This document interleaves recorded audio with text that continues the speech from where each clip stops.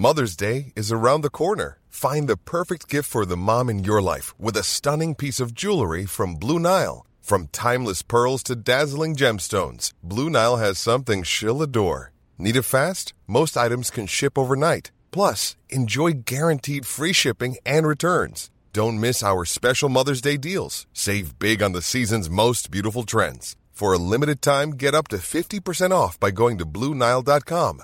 That's BlueNile.com. Hello and welcome back to the Train Happy podcast. My name is Tally Rye, and this week I'm speaking to a body image and mental health advocate, Raffaella Mancuso. Now, you may have not heard of Raffaella Mancuso, or maybe you have. She posted a Instagram post recently that went viral, discussing the topic of body positivity and thin privilege, and it sparked a big conversation, and there was a lot of debate, and I think it's an emotive topic, and we'll get into it in the chat with Raffaella. But I really wanted to do a podcast in particular to discuss this because I feel that Instagram captions and sometimes written words can never quite do justice as hearing people's voices and intentions behind their words. So I really hope you enjoyed this discussion. I really hope you are open-minded, and if you have any questions, you can always find us on @TrainHappyPodcast and using the hashtag TrainHappyPodcast. So without further ado, let's get into the chat.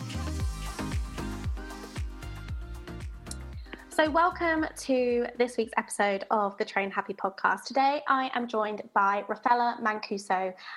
She is a mental health and body image advocate and activist, and she wrote a post on social media last week now that stirred up quite the conversation about body positivity, and particularly talking about the involvement of thin women within body positivity. And we're going to get into it in today's episode, but I had shared that post and I had really mixed responses from you, and I felt that so much was getting lost in translation of the post. And you know, it's like when you're texting your friend and you have something important to say, the best thing is always to hear their voice, hear their tone, hear the intention behind it. So I wanted to invite Raffaella on today to discuss the post, the meaning, and have a discussion about this topic because I think it's really important.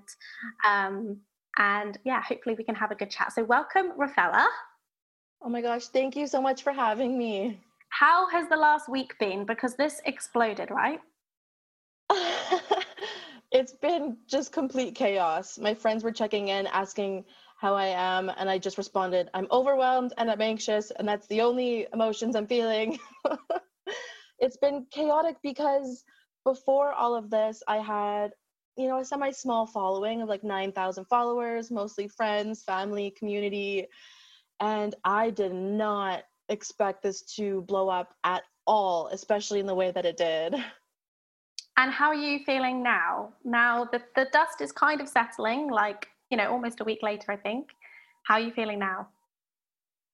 Yeah, I'm finally calming down a little bit. I'm finally taking a breath and not checking my phone every 5 seconds to see who commented or who shared or who's messaging me.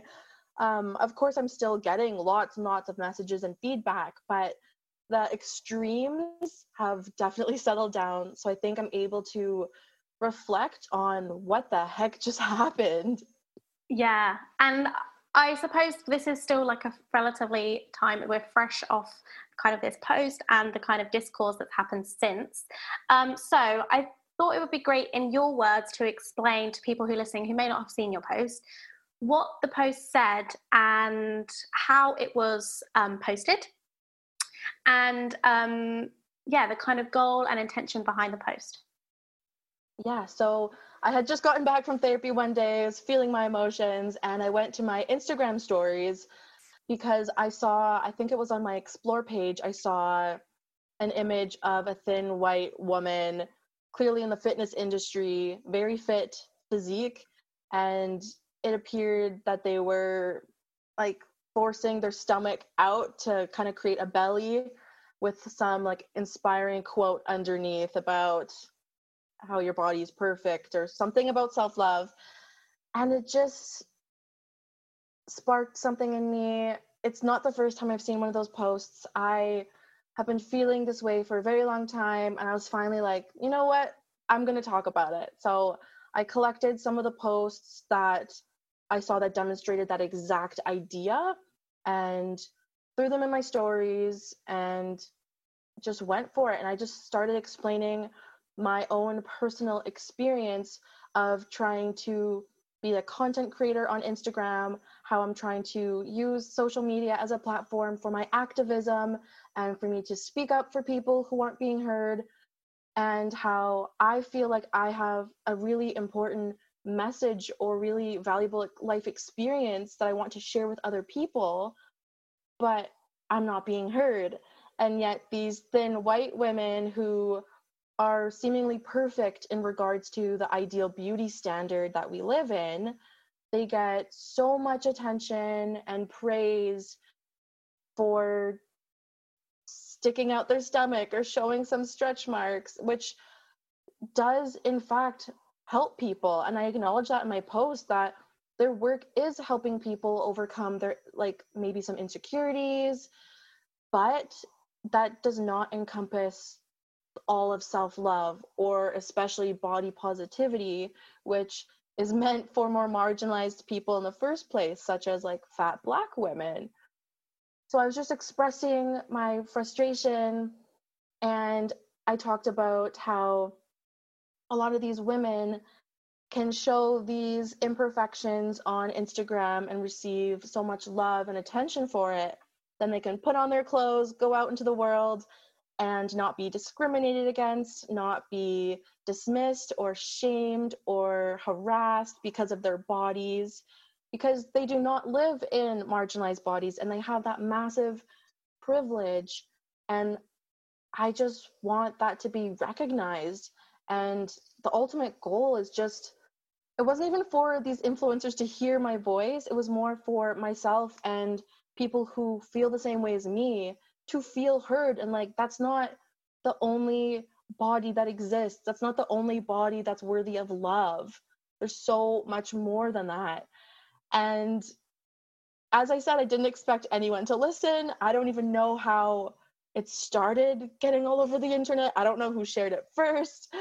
But then it got a lot of controversy, and it almost moved away from what my original point was. And now I'm arguing with people about what body positivity even means, and am I fat enough to be in body positivity? And it's just gone all different directions. But it's good that this conversation's being started. Yeah, I think, is that what the post was? Oh, and then I made a follow-up post because that one was all just in text. And as you said, if you're not hearing someone's voice and tone and intentions, you could totally misinterpret what they're saying. So I did a follow-up video just kind of explaining that I'm not trying to shame anyone here. Everyone is so allowed to be open about their insecurities and love their body. And I'm really just advocating for more marginalized voices to be heard in this space.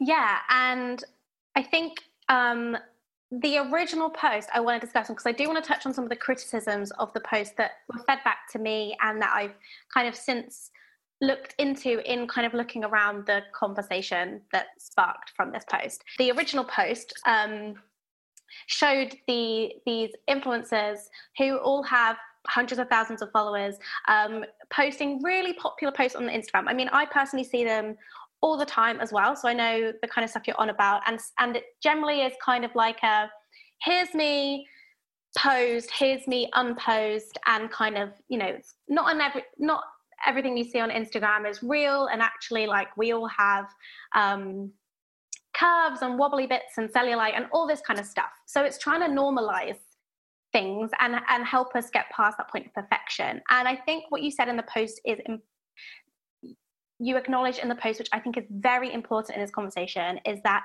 those posts do help people. And I know that people who follow me like those posts, and people who when people talk about my work, they often group me with other people who create this kind of content. And I think it does really resonate with people who found it really hard to accept their bodies. And I think one of the criticisms of the post, and I think what people felt upset about, was that I think people felt that it was shaming these women by using their content in your post, which was their content, and using them to kind of make a point and without their permission. And I think that was the general criticism I got, and people felt it was unfair because I think coming at that post with the lens of, I'm a thin person, me speaking with that, I could read that post being like, I've actually just started to accept my body, and these people really helped me to accept my body, and now you're telling me that those people aren't allowed to make those content and that that's not enough. And I think so before I start rambling on, 2 things. Would you make the post in the same way again? Would you use those same images to demonstrate the point? And what do you think about the role of those type of images and helping people on their body image and body acceptance journey? That's such a good point, and that is a big criticism I have received and I've thought about and felt shame for. And I had to kind of sit in that discomfort for a second and say, okay, like, do we need to own up to something? Like, did we do wrong by these women? And I thought about it and like, okay, if I made that post and didn't include those images, it wouldn't have gone anywhere, or if I tried, some people said like, oh, why didn't you do this privately? Why didn't you just message the influencers privately? And I also talked to the Birds Papaya herself about this. And I said to her, I'm like, you wouldn't have seen my message. You have like thousands of messages a day, and mine would be at the very bottom of the pile. You would not have seen it. This would have gone nowhere. And as I said to you earlier, this wasn't really about them. Like, yes, it is about like, hey, we need to recognize what's happening here. And I would love if they could acknowledge their privilege. But it was more about the awareness of everyone else watching them and watching me and seeing that they don't have to represent a whole movement or every body, and that there's more to it, and that there are voices who aren't being heard. So it's interesting in that sense that, like, I do feel bad for using their photo without their permission, because then some fitness guy used my photo without my permission in a video where he's slamming me, and it was really horrible, and I hated that. And he had like millions of followers, so it was just brutal. So I guess in my mind, it was never like, oh, I have this massive platform, I'm gonna put these influencers on blast. It was, I have 9,000 followers, I've been talking about this for years. I didn't think it would have been a big deal. If I had known of what was gonna happen, yeah, I probably would have messaged all of them, been like, hey, I'm gonna make this post, hope it's okay. But I just didn't know. I think it's interesting that you've had like a similar experience. And I think even within my friendship group, we were divided amongst opinions on this. And, I got where you were coming from. And so I defended that with my friend, and she was upset with me that I hadn't acknowledged that had caused other people shame and pain. And I think it's really hard. And like you said, it's an overarching conversation that wasn't necessarily about these individuals. It's really broad. It's a really broad conversation that was just demonstrated. But my friend said, how would you have felt if my pictures had been used? And I had to sit with that as well and kind of think, I would have, if you were upset, I would have been upset for you. So, but I also get that I think we're going to make mistakes in activism, in advocating for people. And I think having these kind of conversations, I'm not sure, I don't know if you can have the conversation to this extent without someone not being okay with it. And Yeah.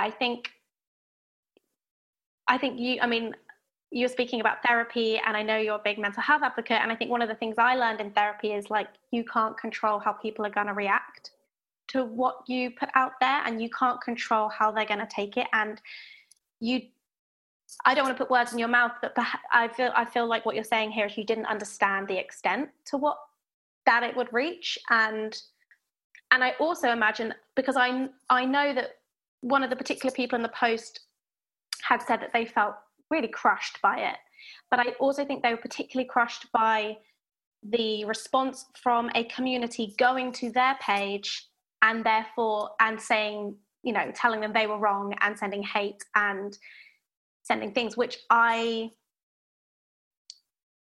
once again, you didn't control that. I don't think you didn't tell anyone to go do that. You didn't point anyone in that direction. I think that was a result of something that you didn't know. It's like you pushed the first domino and then all the other dominoes fell.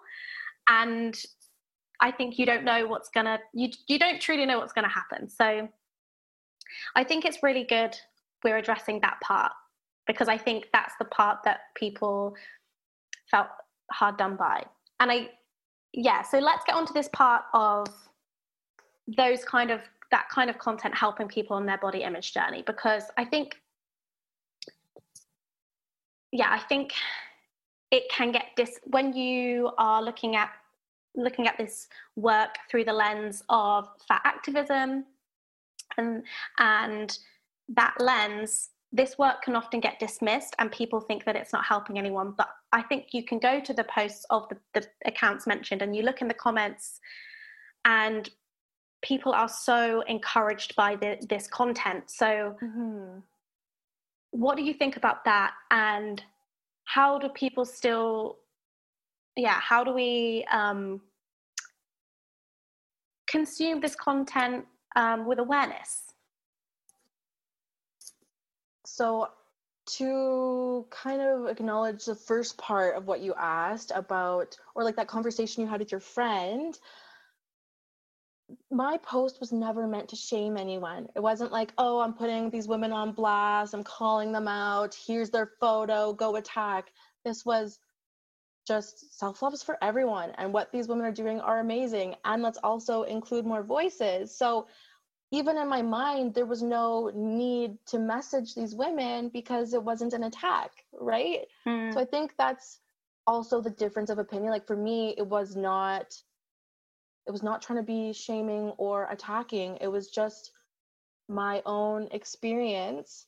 But I understand how other people are very quick to anger because they're seeing these influencers that they love. And you're right, you go on their comments and there's so much love and gratitude, and they see these people that they admire being challenged, and that's uncomfortable. It's uncomfortable to have your worldview challenged in a sense. And I feel that people are really uncomfortable with being uncomfortable. So instead of just sitting in that discomfort, they are quick to anger and defensiveness, to distance themselves from those feelings.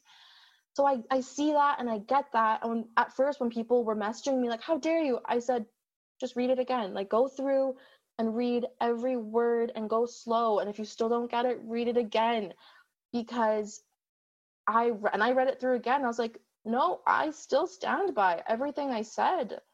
And it's not meant to be an attack. And I'm very, very grateful that some of the influencers have seen that. And at first, I did get some messages from a couple of them that they were hurt, that I felt that I was shaming them. And then I immediately jumped on the voice notes because, as you said, right, your voice says so much. And I just was, oh my God, I am so sorry. I am so sorry. And just apologizing like crazy and trying to explain my perspective. And they were like, oh, I actually hear what you're saying. And I agree with it. And it was massive. Even the Birds Papaya, who has been, her name's Sarah, who has been the most wonderful and accepting of what I've been saying. Even she said at first that she felt a little defensive and wasn't really sure at first. And then she like, reread it and thought about it and said, you know what? Like, she's right. Like, this is true. And then her and I were able to have like really meaningful conversations all about this. And the work that they're doing is important. Like, they've all been posting since, and they're all still showing their bodies, which is perfect and beautiful, because they still are helping to reduce stigma around these quote unquote like problem areas of our body. And that's massive. Even for me, I see this like seemingly perfect woman on Instagram, and I can see like, oh, she also has a belly, or she also has stretch marks, she also has cellulite. It does make you feel like your body's like slightly more normal. Like, maybe you don't need to change these parts of yourself. And so I think I really want to emphasize that I was talking about something different, right? I wasn't trying to slam the work they're doing. It was more about literally the space they're taking up within the community. And I don't want it to be looked at as pie, as if more for one person is less for another, but more as building a longer table for more people to sit at and include everyone. Yes, I love that analogy, because I think that's it. It's not saying that you're not allowed to be in that position. It's just saying, like, can you extend a hand down to the people beneath you and pull them up with you as we all climb this mountain together, and use each other to try and to because ultimately this work is about fighting diet culture. It's about pushing back against the beauty standards that we all suffer from. We are all affected by fat phobia, which is like the overarching thing, right? And the reason that we don't like our cellulite, and we are ashamed of our stretch marks, and we, worry about being bloated and all these things, it stems from a systemic issue, which is fat phobia. And that is a form of oppression. Now I just want to pause here, because this feels big in terms of what we're discussing. And if you're new to this work, it might feel really overwhelming, because it took me a few years to get my head around it. I won't lie, Rafaela. So I just want to say that no one's expected. There's this Maya Angelou quote, is like, we do better when we know better. And I felt that this conversation was about us trying to know better, and that it's not shaming the work of the past. It's just saying, going forward, we could do this even better. Like, this is great, but it could be even better. And, we can bring that forward. So, yeah, I think let's talk about this issue of fat phobia, because it does hurt people. It hurts us all, but I think it's very important to say that it hurts some more than others. And those people are plus-size people, and I'm going to use the word fat, and in this situation, I'm using it as a descriptive word, and it's a neutral word on this podcast, but for fat people. And those people are discriminated against when they go to the doctors. They're not believed. Their illnesses aren't believed. They can't go to the high street and go to any shop and get the clothes they want. I've heard stories of people being denied fertility treatment. Imagine being told you're not allowed to be a mum because of the size of your body. Like, I've heard of that too. Truly one of the most gut-wrenching things I've ever heard. And the extent to which people will go to try and access that treatment. You can sit in any seat and know that it's going to be fine if you're thin. And if you're in a bigger position, going on a plane is a really intense experience, because people make comments. A person can, we're going to get into privilege, but like, I think it's important that we need to be aware that there are people who experience this fat phobia to a greater extent, and yet it does affect us all, particularly, even of those of us who are in thin bodies. And I think it's important to say that when people are speaking in the context of body positivity, and fat acceptance, when we're talking about thin bodies, I think a lot of people think of like an emaciated figure, and actually generally it refers to those who are straight size, so those who don't wear plus sizes. So in the UK, that's about up to kind of like a size 16 to 18. I don't know about Canada. I don't know if your size is a bit different from ours. Either. I think they are slightly different. I think your size is like one above us. So I feel like that makes sense. Like around there. Yeah. Yeah. And so I think it's important that people can talk about mid-sizing, which we know is like generally like in the UK are 12, 14. And we kind of have like, and then we think those people in the middle are then people who are like size 8, 10, which I think in America is like size 2, 4, 6, 8 kind of thing. They're thin. Yeah. And I think it's important to just add into the conversation that when we're talking about thin in this conversation, we're talking about those who are able to shop on the high street, essentially. Is that right? Completely. Yes, no, completely. And that's a massive thing. And it's so interesting because people, like, I've been talking about this for so long, and which really amplifies my point that people are not being heard. And a lot of my friends are living in bigger bodies, or some of them who aren't are aware of fat phobia because I have been speaking about it. So it's so interesting to me that this is like mind-blowing to people, but I'm trying to be very like compassionate and like, okay, we all live in a world of diet culture. And you're right, it is going to take people a little bit of time to understand and work through that discomfort. So I think it's really helpful to share like personal experiences. So I can give like a quick example for myself. So I've never been in a small or straight-sized body.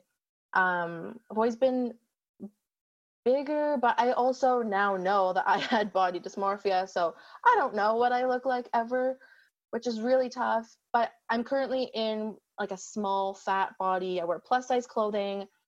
And I remember when I was first diagnosed with a mental illness, it was an anxiety disorder. And the doctor didn't want to give me medications. He just told me to eat healthy and exercise. And which was so invalidating. And I know people are going to say like, well, you should eat healthy and exercise. Like, yeah, I hear you. But if I'm coming to the doctor with crippling anxiety, don't dismiss me because of my body. I know that if a thinner person came in and said, I have crippling anxiety, they wouldn't say, oh, just go eat healthy and exercise. They would actually take their concerns seriously. And I had to go get meds eventually because obviously I wasn't okay, and just going for a run isn't going to fix me. So, and that's just one situation. I can't even get into clothing. I'm learning now through therapy that I dismissed my body. I remember the days when I would go to the mall with my girlfriends and I could not find one single thing to fit my body, not even to like, just to fit on my body. And that sucked. And I went through a phase where I only wear hoodies because I didn't want to think about my body. I didn't have to feel self-conscious about my stomach sticking out. I could just hide in a hoodie and focus on my life instead. And so I'm just now starting to find plus size clothing that I love and that fit my body. And I'm starting to realize I like fashion and I like pairing things and expressing myself. And I feel also so sad that my whole life I truly felt I did not belong in this space, that I could not enjoy my body, or I had to always hide myself or shame myself. And yes, people of all sizes have insecurities and can feel so horribly about their body, but it is a difference of systemic oppression, as you were saying, of going to the doctor, of being able to buy clothes at all. It's especially for people in even bigger bodies, it just gets worse and worse and worse. And even though I'm discussing this about thin white influencers, I'm listening too, because I need to listen to people who are even more marginalized than myself, especially because now people are listening to me. For the first time, my voice is being heard, and I do not take that for granted. So now I need to pass the mic to those who live in even more marginalized bodies, who do not have a voice and who need to be heard. And I really thank you for that. And I also, I think it's also very poignant and pertinent that I am having you on this podcast, and that people will hear your voice because I invited you on this podcast, and I'm thin and I'm white, and I've always been able to go to the shop and buy clothes for my body. And I am, you know, people may hear this and hear you and take you seriously for the first time because I'm on this conversation with you. Yes, and that's another thing about like thin privilege, and that's where allyship comes in, right? Because some people might say, well, I don't live in a bigger body, I don't know what you want me to do. You can be an ally, right? You can pass the mic, and that's exactly what you're doing right now, is you are passing the mic to me and letting me express myself and my concerns, and that's massive. And the thing is, people listen to you because they admire you and they also identify with you, right? Especially if someone lives in a body that looks like yours, that they automatically associate themselves with you and trust you. And therefore, if you are extending and reaching out to someone else, that makes that connection so much easier than if someone else were just to view me directly and think, oh, that person is other. That person is not like me. They don't know me. They don't know my experience. I cannot trust or listen to them. And I think this is such an amazing connection that you've made, right? This is the work right here. And I hope it continues. And I hope even more marginalized voices are able to be heard because of this. So let's discuss privilege, because you mentioned thin privilege, and we can be multi-privileged humans. So I thought it might be a good way to list our privileges. And I'll go first. So I'm white, which I think if you've been looking at the news cycle this week, we know is sadly like really significant. And that's another podcast in itself. I'm thin, I'm able-bodied, I'm straight, and I have financial security, which I haven't always had, but I do now, and I recognize that I have that kind of economic privilege. They're just a few things, and I should also say that those privileges don't mean that I haven't struggled with my body image, I haven't struggled with food and fitness and liking what I see in the mirror. Those things have felt very real for me, and they have been a massive part of my journey. But those things aren't reinforced outside of my own head. So, you know, I don't have like, I don't know, a brand telling me that I can't be part of their crew because I don't fit into their clothes. So I just think those things are very real for me. The things I've experienced are very real for me. But like I said, they're just not true. Not true. They're just not reinforced when I leave my own house, kind of thing. Exactly. Privilege is about how society treats you, not necessarily how you treat yourself. Yes, that's really key, Right? Because you're right, that's the argument. People say, oh, well, I get skinny shamed a lot. People tell me to eat a burger. People shame me and tell me to gain weight. All of those things are horrible. And yes. not fair, and not fair. Not fair. And not okay. Not fair at all. They're not okay. It's horrible. And then people still have the privilege of all the things we talked about going on an airplane, fitting in chairs, going to the doctor, getting a job, all these different aspects you have privilege over. And so I think that's something people are really missing or not understanding, is that aspect of privilege. Privilege doesn't mean you can't struggle. So for me, my own privileges, I'm also white. I'm living in a first world country. English is my first language, so accessibility is way easier. I don't have a physical disability. I am living in a small fat body, which is also a privilege because it allows me to be heard just a little bit more than if I were in a larger body that's even more stigmatized And because of the color of my skin, I'm never going to receive discrimination or harassment because of my skin color. What else do I have? What else do we have as human? Oh, we're women. I mean, women, but we're cisgender, I'm straight, so I'm never going to be attacked for loving who I love. It's those things that we do not think about that others have to think about every single moment of their lives. And that's the difference. I saw a video today and it was relating to the conversation around racism that is really important right now. And I think one of the things that really hit me, and I know that I'm guilty of it and, I need to get better at it, is when I feel uncomfortable about a topic, whether it be about someone discussing,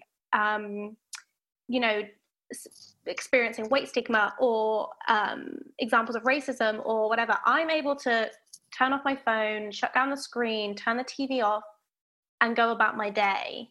I don't have to live with that every day. I'm not having to talk about things because they're my true experience. And that's really uncomfortable. And as you mentioned, we all hate discomfort. It's why I'm in therapy, because I don't like to be uncomfortable. I like to be happy and positive and in safe spaces where everything's shiny and happy and smiley and good. And part of my own journey has been learning to be uncomfortable, but also uncomfortable in the sense of the worldview that I have and broadening that worldview and not turning away when things are tough and actually figuring out, rather than me just saying like, oh, that's someone else's problem, figuring out like how could I help that situation?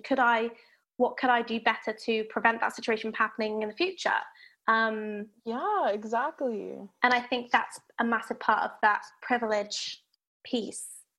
And I think let's talk about like the practical steps of using that privilege, because I felt that your post, the great thing about it is I think for me the message I took was like, I just would love people to acknowledge their privilege and then just use it. And just like we said, like pull those other people up to the table and lay them a space, serve them the food.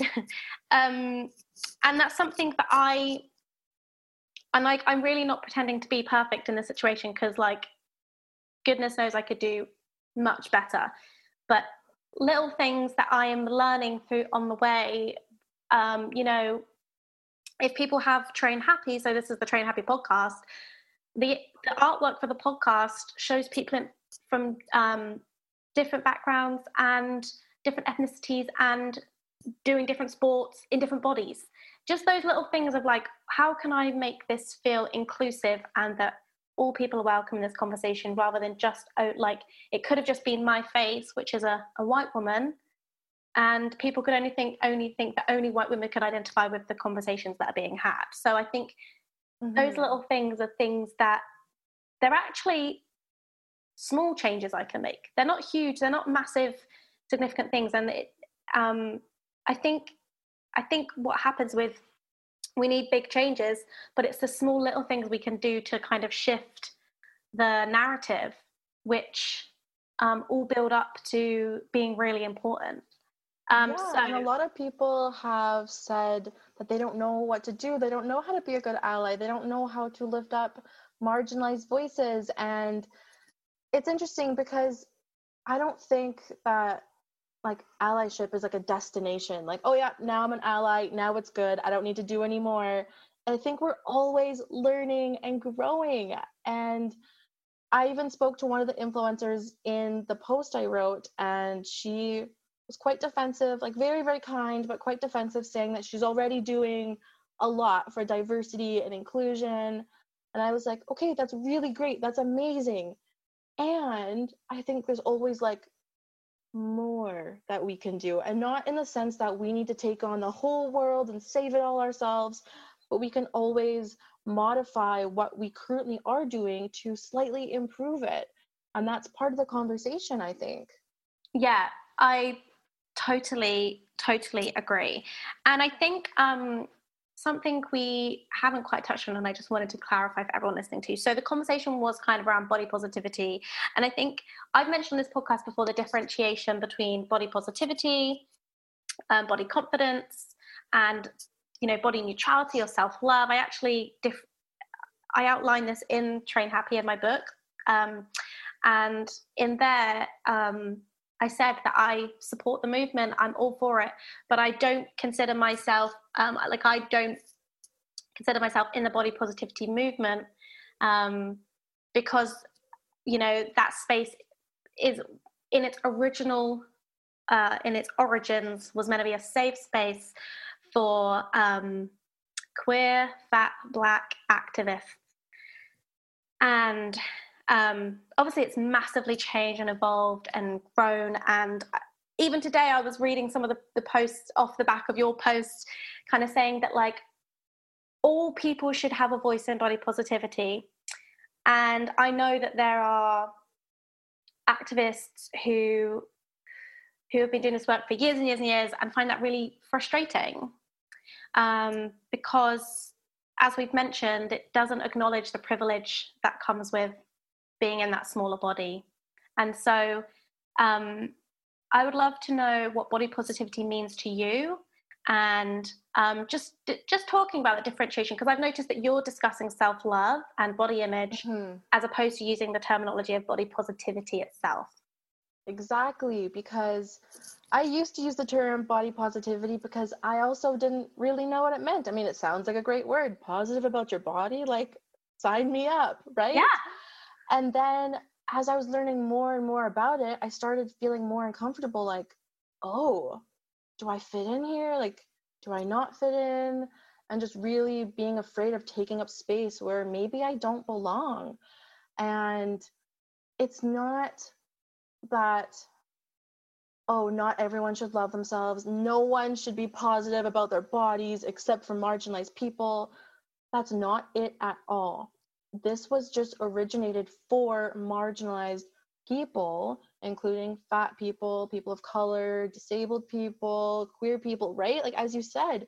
And because it has evolved into, someone said it, and I'm going to say it again, like a thin-washed, whitewashed movement.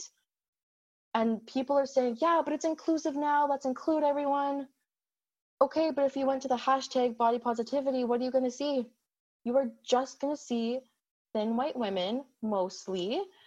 And what about, you know, a fat Black influencer? How many of those do you know? Could you name those off the top of your head? I sure can't. So you did some stories on this, and I wanted to discuss that on the podcast because I was like, oh, that's such a great challenge. So can you repeat what you said? And I want everyone listening to, like, mentally do the challenge in their head. Let's do it. Let's do it together. So because a lot of people were saying, no, body positivity is for everyone. Everyone belongs in this space. I wanted to do a little game, a little challenge to kind of get people thinking. So I want you, without looking at your phone or any social media, to name 3 fat Black influencers. And do not name Lizzo, because she's a celebrity. She does not count. Some people said Oprah. She also does not count, and which also proves this. And then, okay, if you've done that, now name 3 thin white influencers. It should be instant for almost all of us. And that's also not just in the body positivity space. That's influencers in general. That's exactly like travel influencers, fashion influencers. I don't know what other type of influencers there are. That's exactly it. People were naming all different kinds of influencers from all different spaces. But for the Black influencers, a lot of Lizzos, a lot of, like, I got some Michelle Obamas, like, some people just had no idea, no idea. And people, it really shocked them to see, holy, I thought I was in a diverse community and I'm really not. And that's the thing. So it's like, I would love to say, yep, body positivity has evolved. It's for everyone. But we have left the marginalized people behind. They're not in the conversation. If they were, that would be nice. That would be okay. But they're not. And I don't feel comfortable stealing one more thing from people of color, Like, do I need the words body positivity? No. Why can't we come up with a new term that encompasses what we all think body positivity means? You know, why can't we come with a new term that is really inclusive of all people, so that body positivity can be an empowering movement for marginalized bodies? And I'm going to leave a list of people in the like show notes for everyone to go follow if you struggle to answer that question, because that's one of the key learnings for me was like, and I saw the Birds Papaya response on her stories was like, okay, so go scroll your own social media feed. So not just generally Instagram, but who you actively follow right now, go scroll that and then tell me when you come across a plus size person. Tell me when you come across a person of color. And those people are few and far between compared to how many thin white people are just generally at the top of the influencer game. Yes, and I think I remember that. And I think that's also just like, and I was about to say it's not anyone's fault. It is absolutely everyone's fault, but it's a systemic fault, because that, imagine that conversation and just generally like who's at the top in the most positions of power in the world, right? Who has the most influence and power outside of social media? Generally those spaces are reserved for thin white people in general. I mean, thin white men even more so. So I think so Instagram is just a reflection of the world that we live in, but if we could make Instagram a reflection of the world we want to live in, then that might change what else is going on outside of our phones. And I think that's exactly it. You nailed it. It is a societal issue, because people, they get defensive. They say, oh, well, it's because I just don't know anyone else, and these are the people I know. It's like, yeah, but you know them because you find their appearance like appealing to you. They don't test you, or it doesn't feel challenging to view their content. So you have to actively change that. It's not going to be easy. It's not a natural thing, and it's not our fault, right? In the same sense you're saying is that it's naturally coming up that we see white people, because we're not told to actively diversify our feeds until now. Now we're saying, okay, the world is such a diverse place, and in the world, you're right, we only see like white men, but that's not a real representation of the world. And so it's time to change that. Yes. And I think that's so important. So I think, so from my own experience, I often, by the way, I also always in any press articles, anything, when my book came out early this year, everything was said that this is a body positivity book. She's a body positivity activist, and she's a body positivity personal trainer. And I'm very careful to never use that label for myself. I've never once said I am. I've never once claimed to be. But I think it's the misconception that just generally we're like, oh yeah, body positive people are just people who like want to help people celebrate their bodies, like, and be positive about themselves and just like feel good. And it's just, there is a differentiation, and you know, like that whole thing has been filtered like for so long now. So I also don't blame anyone for thinking it was feeling positive about your bodies, because that's what we're being told, like in a wider media sense, that's how body positivity is positioned. So much of it's getting lost. So I also don't want to shame anyone for not knowing that, because once again, as we've said, like the people who have been banging this drum for years aren't being heard. And so now we're able to kind of hear from these people and understand it. We can do better. Now we know better, we do better. Motto of the podcast, motto of this episode. Yes, exactly. I agree with you. And I should just add as a PS, do you have the book Untamed by Glennon Doyle? Have you heard of it? No, but I've heard it's amazing. And I wonder if I could find an audiobook version, because I have ADHD, so reading's really tough for me. I just can't pay attention. But I would love to get that information in my brain somehow. Well, if anyone else is reading it who's listening, I'm not quite finished, but there was one particular story. It's kind of broken up into little stories. So actually it's quite good to you can read a page and put put it down because that's the section finished. Oh, okay. But this particular section was called Racists, and the whole story was about Glennon, who's a thin white woman discovering racism and white supremacy, and how she becomes enraged and launches into activism, and through the activism realizes that she was actually doing she needed to learn to get better. And she spoke about, in the context of racism, saying it's the air we breathe.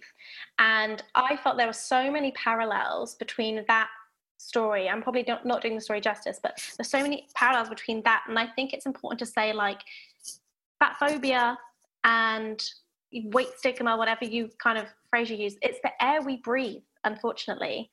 And often we can consciously think that we don't feel that way anymore. And I think a lot of those influencers who have been sharing this type of content feel like, I am accepting of all bodies. I want people to love themselves, and but it's the air we breathe, right? And so you can think you've done some of the work, and then because it's so ingrained within us as people, like, we realize actually there's more and more work to do. And I felt that your post was a reminder that it's the air we breathe and we can't get complacent. And I felt like it was about challenging that complacency, and just like that we need to keep learning. So I thought I'd add that in there just to this chat. Well, I appreciate you being that within my posts, right? Like, I wasn't, that's exactly what I wanted to get across. And so let's talk about pass the mic, because you use it a lot. It's a phrase used a lot within activism in general. I want to know your thoughts on it, and I want you to tell us how, whether we have a following or not, how we can pass the mic in our lives, just in general. Yeah. So a lot of people are getting confused with pass the mic because they're saying, well, I don't actually know anything about what it's like to be a person of color or to be living in a fat body. So how can I speak to these issues? And I'm saying, no. That's you speaking into your own mic about something else. You're going to take your mic and you're going to pass it to someone who does not have one, who is already screaming into the abyss and needs to be heard. And it's not saying that you need to throw the mic away, never give it back, never speak into it. It's like, okay, you have this privilege, you have this ability to be heard with your microphone. Use it for what you need, and also recognize the person sitting next to you does not have one. It's just about sharing, not giving up. We're just sharing. We're going to pass it over. Let them be heard themselves. Let them speak their truth and keep that message going. And that's something that I think a lot of people have been confused about, what that means, how they can do it. So, and people have been coming up to me asking, okay, great, I'm on board, now what? And I said, well, you're doing it right now. You're messaging me, you're opening up, asking questions, and let's take it step by step. You can't just be the perfect ally in a day. It's not going to happen. I'm not a perfect ally. I am learning continuously every single day. And it's not comfortable. It is not comfortable. And you feel like you're doing everything wrong. But as long as you're willing to learn, I think that's the only thing that matters. And so for these people in this specific context, I said, okay, I started sharing some accounts that I really love that are not getting recognition to my page. Go look through them, and don't just share people randomly because they're Black or because you think, oh, now you're a good person because you shared a post. Go and look and see who you connect with and what you want to amplify and speak to, and diversify your feeds. And if it's uncomfortable, great, because that means that there's growth within that discomfort. And I think I just don't want people to shame themselves that they're not doing it good enough or fast enough. As long as you are willing to listen to others, that's the best thing you can do, in my opinion.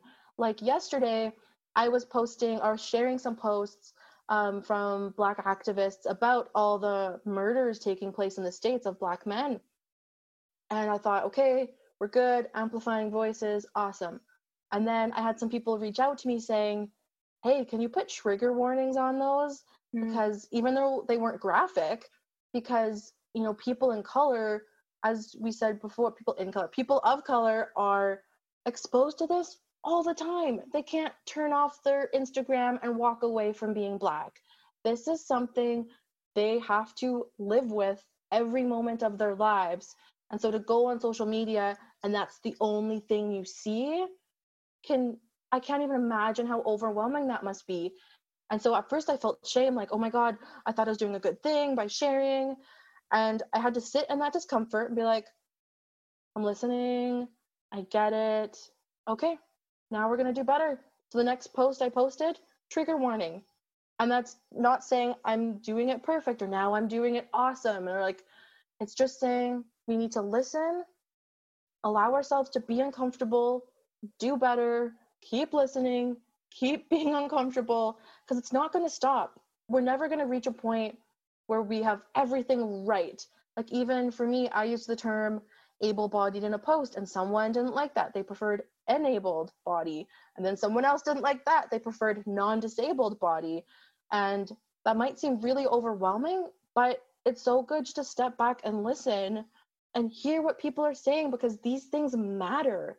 How you identify or how you refer to someone matters. And I need to put my ego aside and say, ooh, okay, I apologize. My intention wasn't to hurt you, and I'm going to do better. And I think, yeah, it's a lot of humility to acknowledge that. And yeah, like, you know, like I said, holding multiple privileges, there's certain things that I'm just terrified of saying or speaking or doing something because I'm going to get it wrong. And I said before we started recording today, like, I totally understood the sentiments of your post and have felt similarly.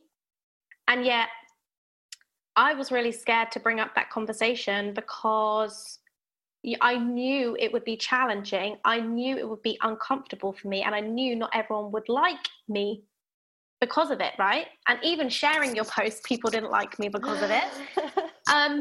But they don't like me either. They don't like me either. It's fine. You know what?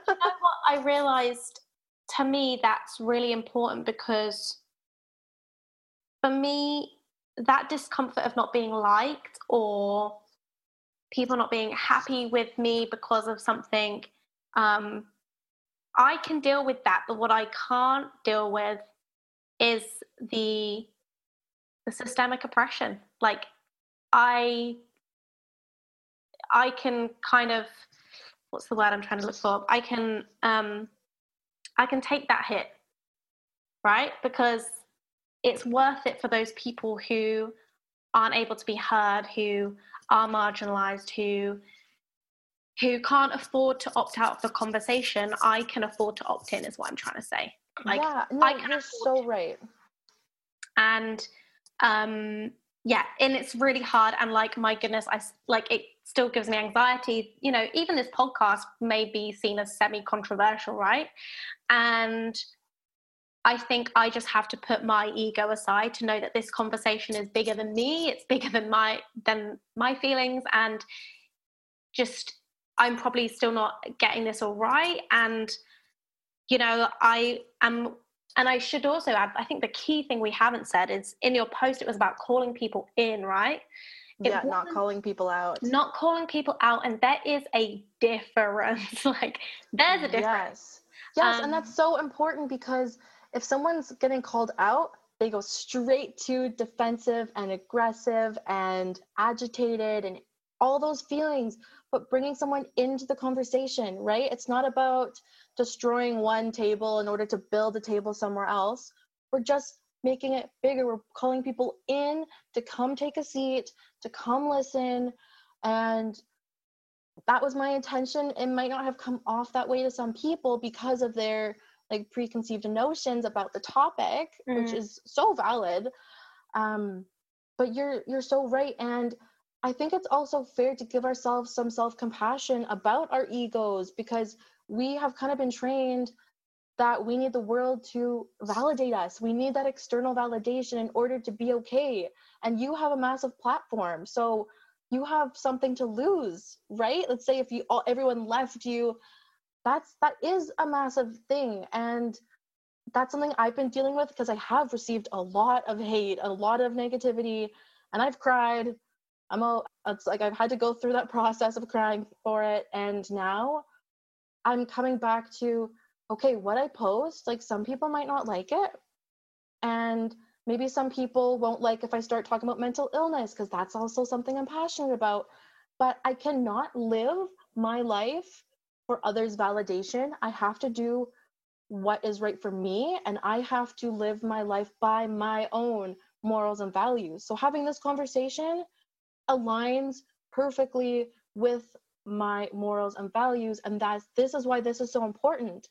If I was trying to pretend to be someone else and it's ingenuine and I'm doing it for other people, that doesn't bring you real happiness. Like, why would I use my voice or my energy somewhere where it doesn't actually matter?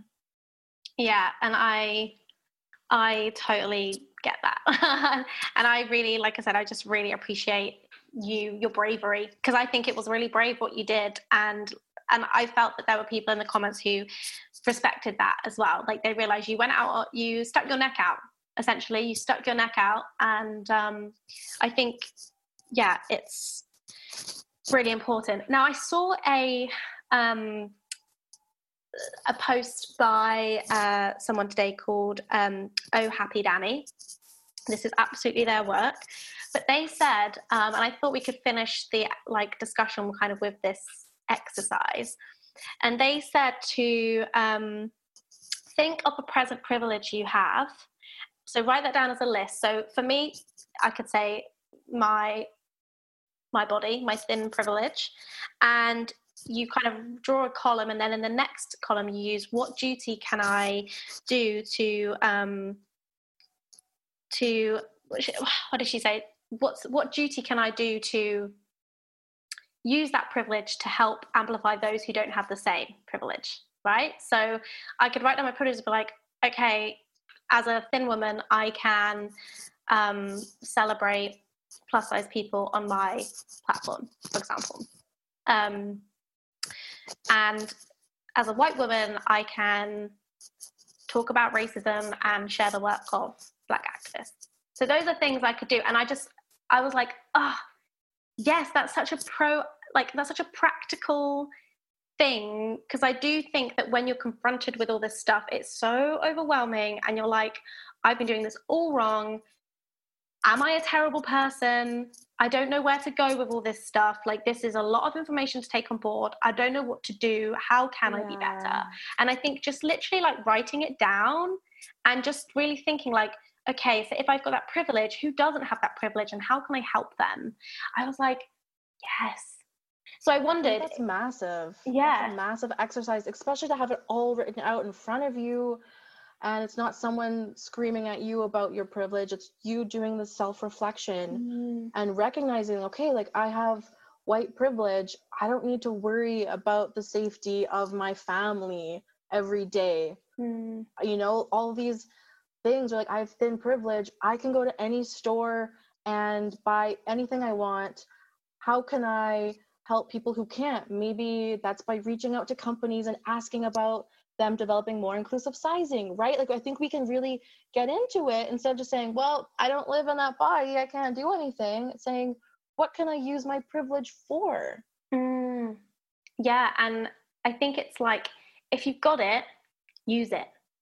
Yes. If you've got it, use it, and use it meaningfully. Because I think you're right. So little things, for me, it's just saying when in this fitness influencer space, brands may reach out and say, hey, would you promote my activewear? And I'm like, cool. What sizes do you go up to, as you said?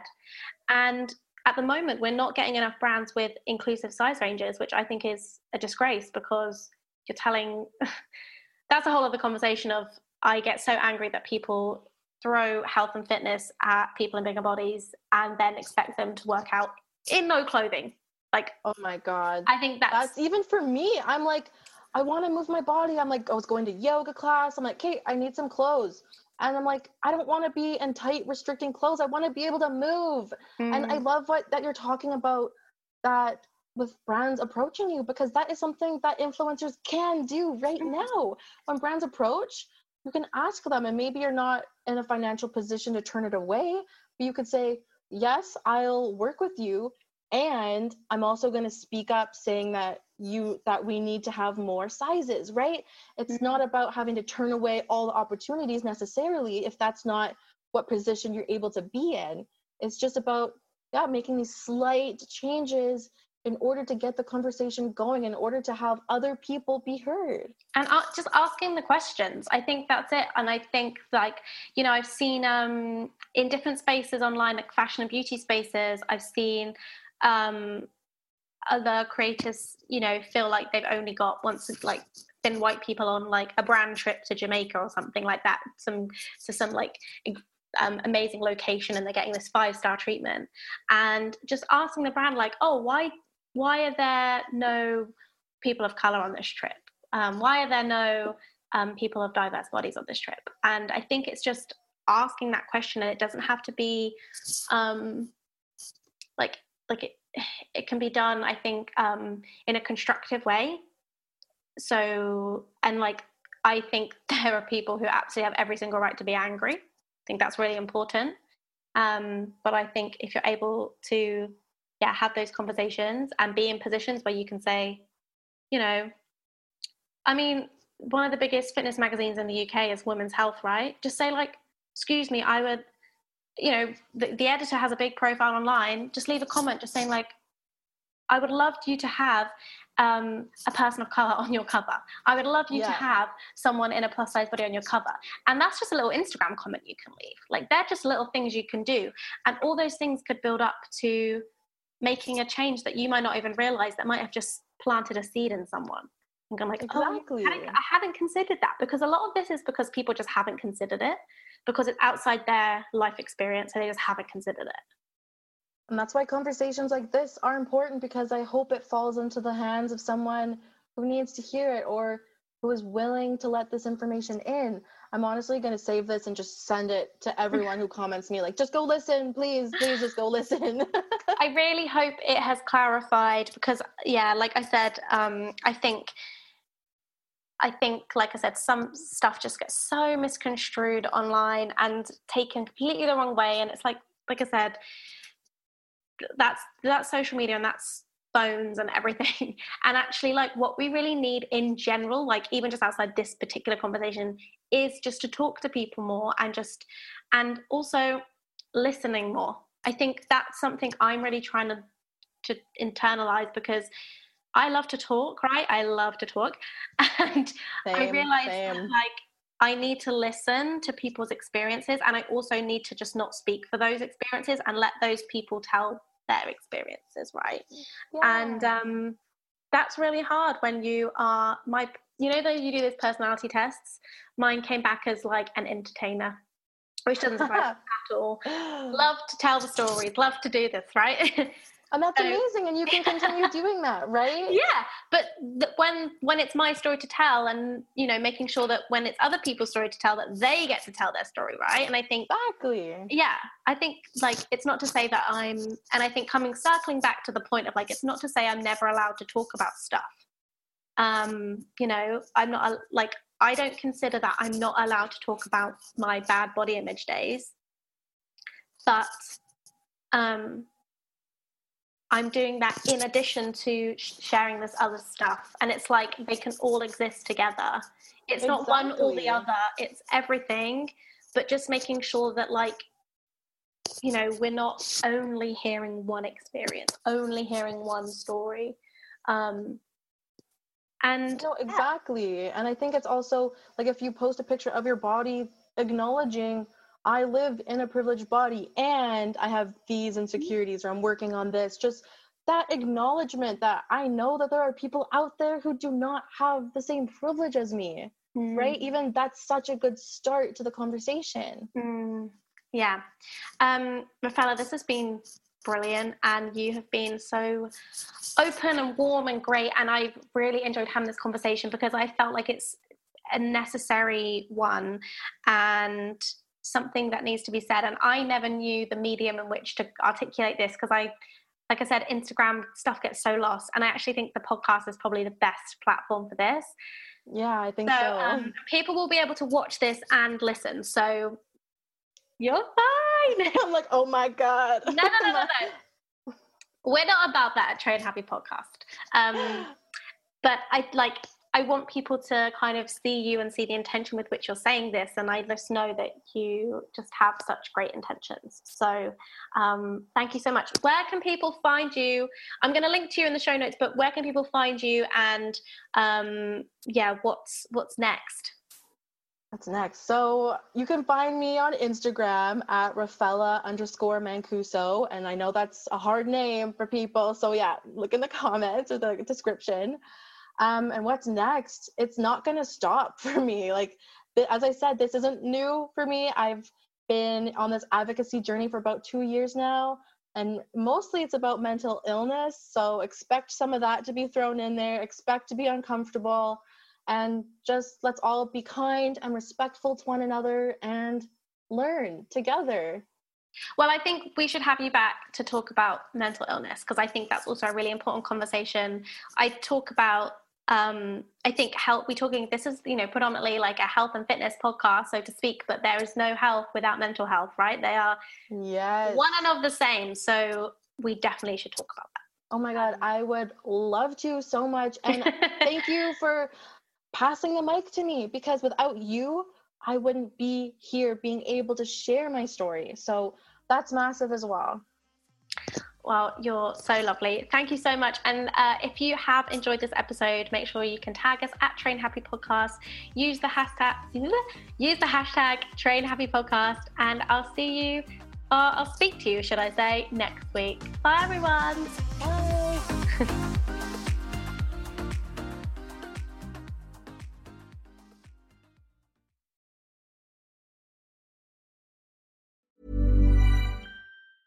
Mom deserves the best, and there's no better place to shop for Mother's Day than Whole Foods Market. They're your destination for unbeatable savings, from premium gifts to show-stopping flowers and irresistible desserts. Start by saving 33% with Prime on all body care and candles. Then get a 15-stem bunch of tulips for just $9.99 each with Prime. Round out Mom's menu with festive rosé, irresistible berry chantilly cake, and more special treats. Come celebrate Mother's Day at Whole Foods Market.